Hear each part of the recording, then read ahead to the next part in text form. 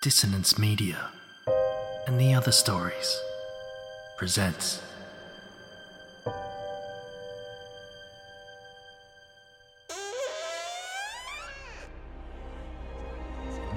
Step into the abyss of After the Gloaming, a gothic fiction podcast that delves into the depths of human emotion. Unyielding love, revenge, internal struggles, and restless souls await you in 9 haunting episodes, where dread, fear, and rare glimpses of eerie happiness linger. Dare to listen on your favourite podcatcher? After the Gloaming beckons. Search now, but beware. Innocence will be left behind.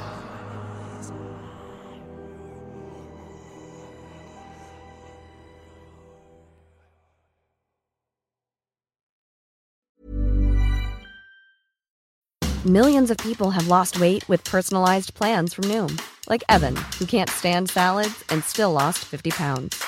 Salads generally for most people are the easy button, right? For me, that wasn't an option. I never really was a salad guy. That's just not who I am. But Noom worked for me. Get your personalized plan today at Noom.com. Real Noom user compensated to provide their story. In 4 weeks, the typical Noom user can expect to lose 1 to 2 pounds per week. Individual results may vary. Quality sleep is essential. That's why the Sleep Number Smart Bed is designed for your ever-evolving sleep needs. Need a bed that's firmer or softer on either side? Helps you sleep at a comfortable temperature? Sleep Number Smart Beds let you individualize your comfort, so you sleep better together. J.D. Power ranks Sleep Number number 1 in customer satisfaction with mattresses purchased in-store. And now, save 50% on the Sleep Number Limited Edition Smart Bed for a limited time. For J.D. Power 2023 award information, visit jdpower.com/awards. Only at a Sleep Number store or sleepnumber.com.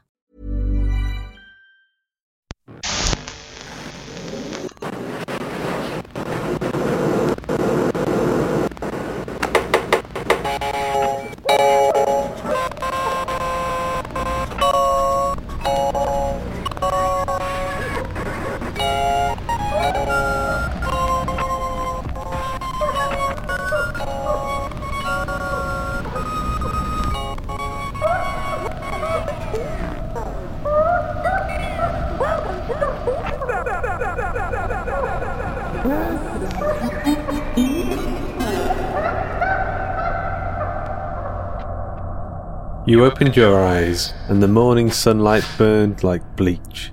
It seemed only moments ago you were at your desk, listening to the last of the audio files. But now you weren't in your computer chair. You weren't even in your house, but instead sat on the doorstep outside, by the bins. Exposed arms pale and cold, no shoes, wet socks, head leaning against the letterbox. Something like dried wax or pus on your shirt. Everything ached, and as you climbed up to a standing position you struggled not to erupt into a coughing fit. You wondered what was happening to your body, why it felt like you'd been smushed through a meat grinder and pieced back together like a wet jigsaw puzzle. Was it a warning, or maybe a process? Something was happening, either to you or the world around you. "Morning," a voice called out. Somebody you didn't recognise walked by. You waved, but even that hurt. You turned, went back inside and drank tepid water straight from the tap, washed your face, changed your shirt, and then made your way back up the stairs, and you did what you did after you listened to the first file. The first thing you did when any other question presented itself to you. You Googled it. The factory, the toys, Chansey, the Klein Bros. You Googled it all. Silly Billy, the Little Miss dolls, and Burnsfield. I already did this, you thought, and before there was nothing, but this time you could hardly believe it. It was all there. 3.48 something billion search results. There were images too, of the cartoons, the toys, and Master Chansey himself. And pictures of Chansey's toy emporium, comparison photos between then and now, in its prime and now years after its abandonment. There were memories where there were none before, of the time you went on the ghost train. of the man who said you were too short for the ride, of your mum and dad and you perusing the gift shop, of your school teacher reading one of the Chansey and Friends books during story time. You went to YouTube and repeated the process. You found retro toy channels with Chansey's toys still in the original packaging. There were the old commercials, even the one of Werewolf, with the children sticking pretend pennies into its mouth, and the advert was just how you remembered it to be. The one you'd remembered even before it was here, before it was real. There were videos of the Little Miss doll range, and of Touchy Feely, and of Chansey. He didn't speak much, not in the interviews, not in the videos, but he smiled an awful lot. And his eyes were always just out of view, covered by the brim of his hat or that crispy silver hair. This didn't exist, you thought. None of it did, and yet now it was here. Now it was real. Had you gone to wherever this was real, or had it come to you? Had Chansey and a tree come to you? You remembered the first audio file in which May received a message from a user on Reddit called Oak55. A quick search and you found them. No profile picture, no social media links, no about me. Just the name, Oak55. Your fingers went to the keys, and even though every single cell in your body screamed for you not to, you typed a message to them. Message. Who are you said, and hit enter. For a moment, there was nothing. Then a glitch on your screen, a sudden jerk of lines, and then they'd responded with an image. Your chest tightened when you saw it. It was the set, the tabletop covered in a white sheet, with the plastic trees in the workshop, and all the little plasticine characters. There was a giant camera next to it, and various lights positioned all around. It was the studio where they recorded the Chansey and Friends TV show, the ones that only a day before you thought you'd imagined. But it looked correct. Everything just how it appeared in your school theatre. Another message appeared and your stomach dropped. Consider this a formal invitation, it said. You closed the laptop.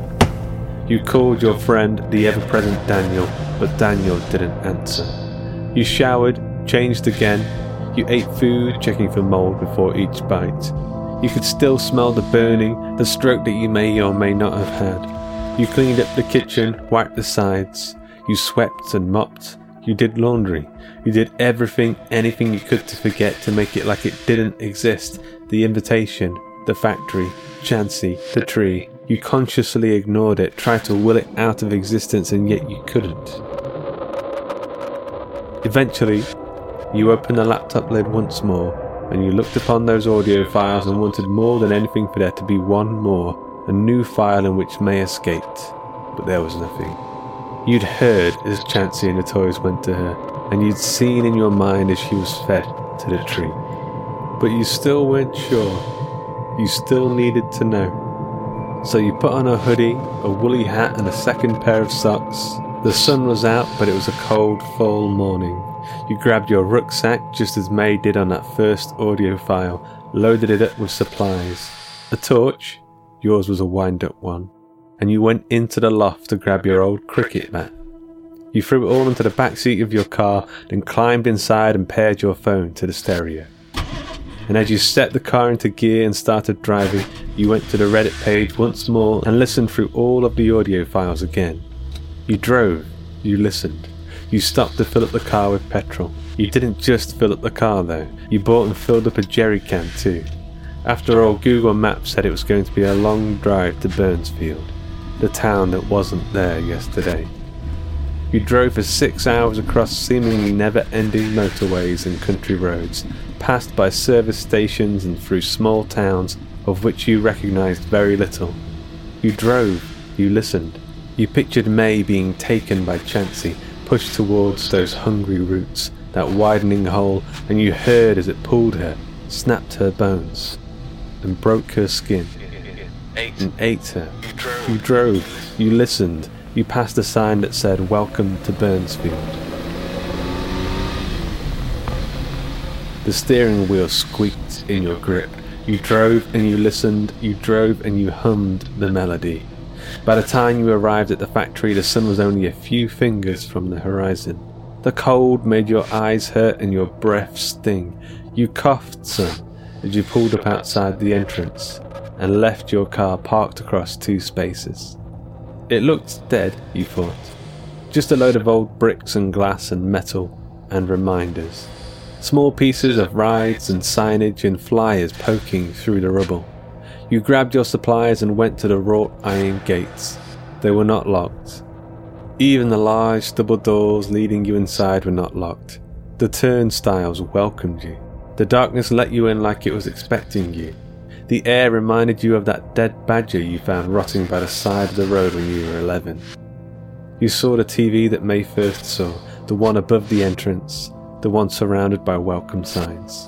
It was not switched on, looked like it hadn't been touched for decades. You gave your torch a wind up and stepped into the next room, the room where May found the body, but there was no body, no hint of anything decomposing on the floor. However, there was Silly Billy, the life-sized one, stood exactly where May had described him.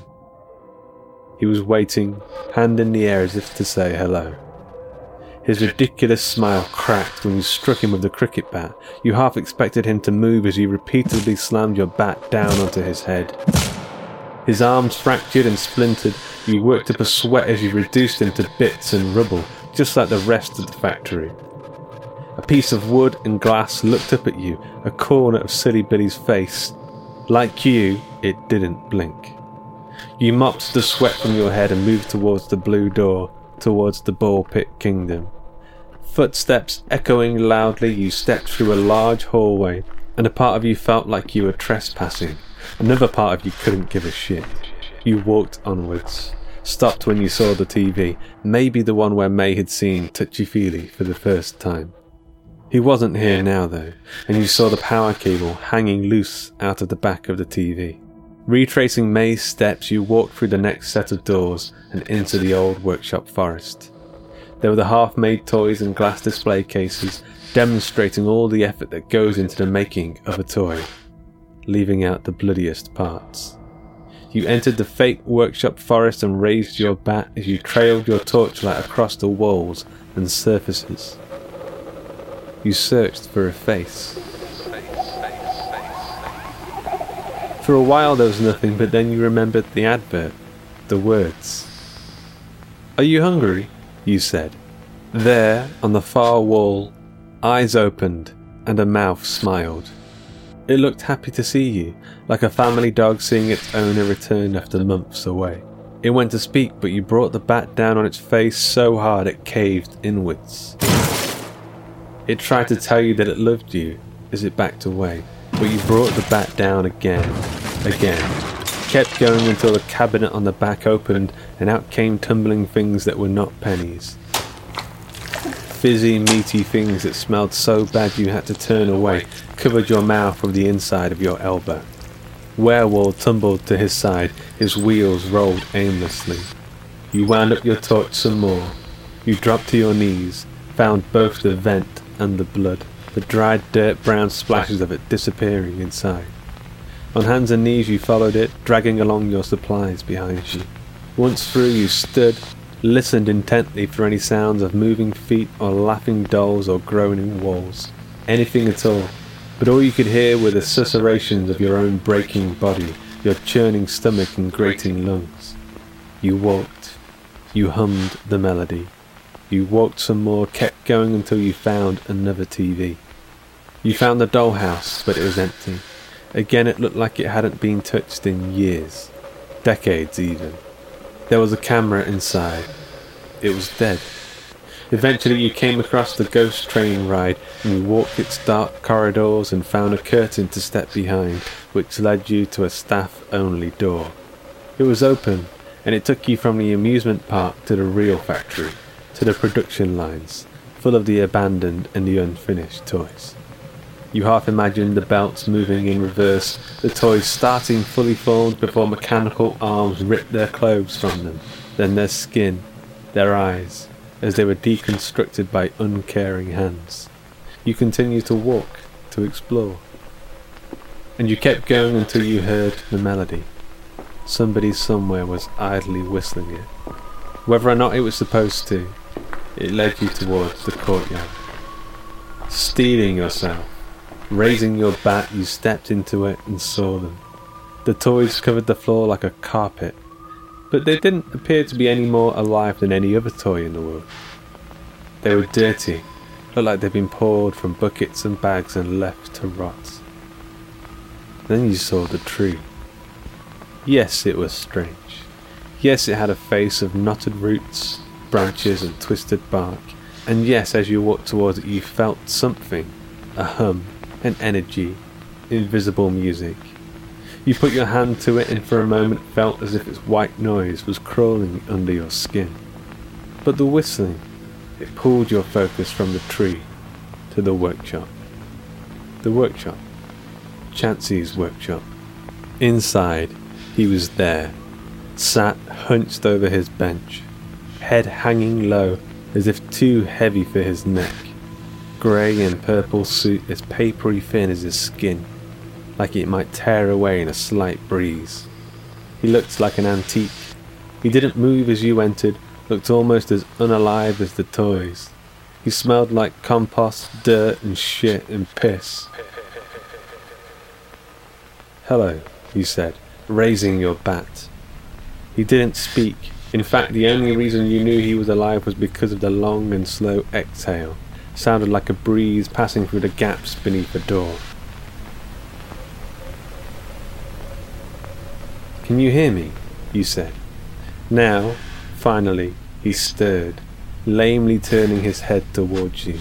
He blinked his custard yellow eyes long and slow. "Where is she?" you said. He blinked again. You could almost hear his thoughts moving around his head like tree sap. "Where is the girl?" "May. Where the fuck is May?" Another exhale, and then you saw it, the realization. "Oh," his eyes seemed to say, "the girl." He lifted his knobbled finger that looked like an autumn branch and pointed to the tree outside. You swung the bat as hard as you could and you barely felt the resistance as Chansey's hat flew across the bench, as the honey-thick blood clung to the already filthy window. Somehow, though, he was still alive, still juddering, lifting his half-crushed head to look at you, one eye blinking, the other slipping out, landing on the dirty wooden floor and rolling beneath the bench. Almost casually, the broken man pointed to the tree again. Anger flared, and this time he brought the bat down on his crooked hand, then his arm. It felt like attacking rotting twigs wrapped in wet blankets, and you threw the bat on the bench. You wanted to feel his head in your hands, his sallow skin tear as you squeezed, sunk your thumbs into his temples. Bubbles of tarry fluid seethed from his mouth and sneezed from his nose. He moaned and shook as you felt something inside his head give. His own mind fear to crumpling, as if made from origami and bird bones. With his yellow-brown fluids on your hands, you stepped out of the workshop and then to the tree, to the face. You wondered why it wasn't attacking you, but thought maybe the transition from wherever it was before to here had been just as damaging to the tree as it had to you. Maybe it needed some time to heal. Time that you wouldn't give it. You picked up the jerry can, the one you dragged behind you every step of the way, and doused the toys littering the floor, the roots, the workshop, and then the face on the tree, the face of the green man, Viridios.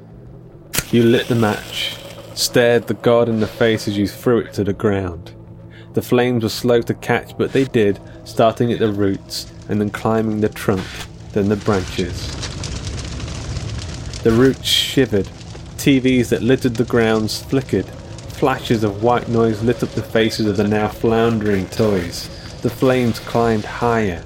Something shook at the end of the largest branch. It was red and bulbous like the back end of a fat tick, greedy and fit to burst. Fruit, you thought, a cherry, but overripe, swinging from the branch you imagined the Thacker brother fell from. And like the Thacker brother, the thing, about the size of a beach ball, broke free and splattered against the floor.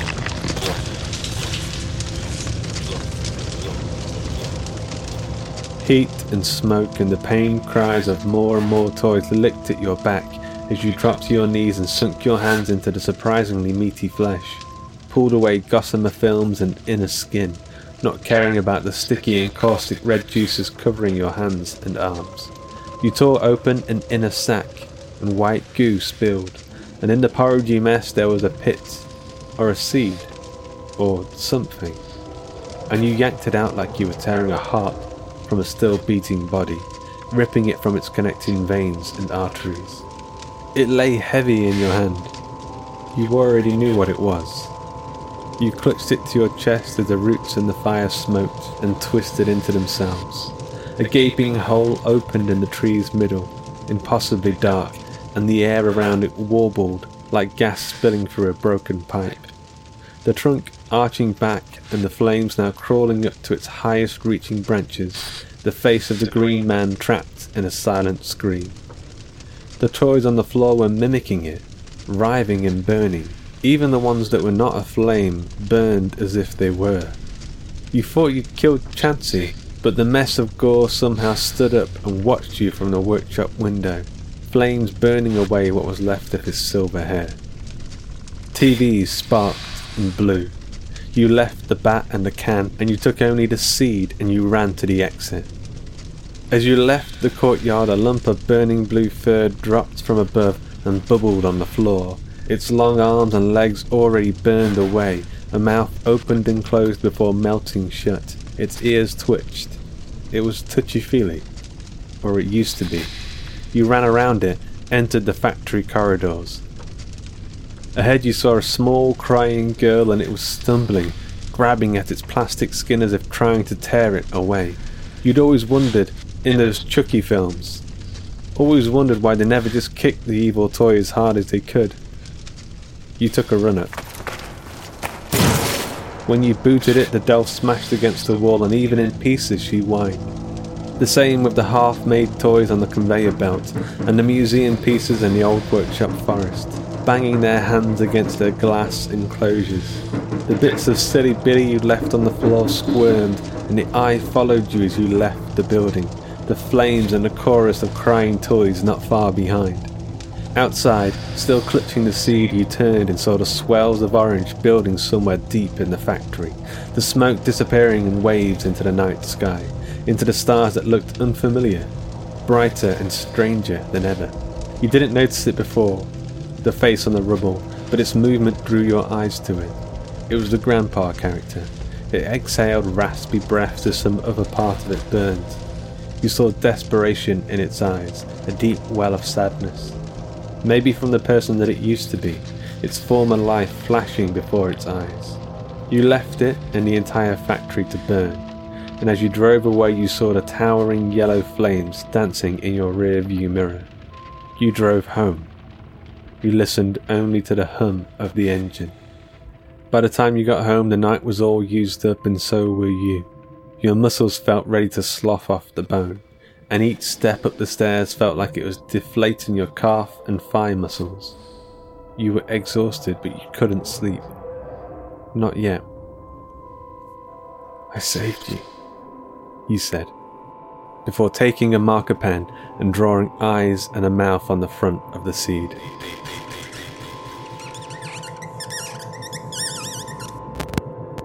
"I saved you," you said again.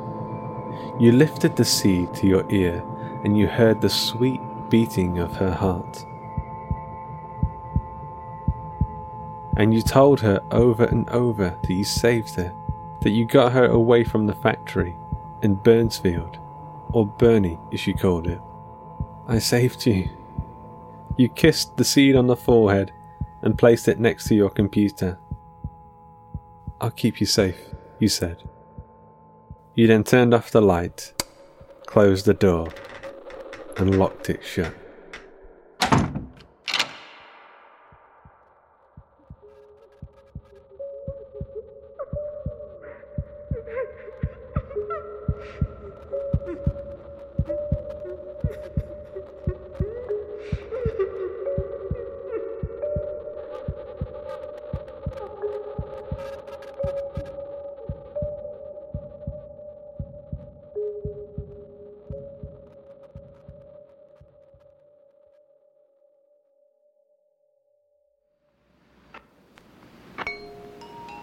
We hope you enjoyed your trip to the Toy Factory today. This audio experience was pieced together by the Hawk and Cleaver Story Studio and its wider community, which includes a splattering of writers, a screaming of narrators, some maniacal musicians, eldritch art makers, scalpel-wielding quality control specialists, and a pair of demonic community admins, all of whom live in an abandoned office block which was somehow transported to a hell dimension after someone got a Hellraiser puzzle box for their last Secret Santa. If you're enjoying the Toy Factory, please note that you can get an extra episode by becoming a patron or subscribing to the other stories with an Apple Podcast Premium subscription. To find out more and to join our Discord community, head on over to www.patreon.com/Hawk and Cleaver.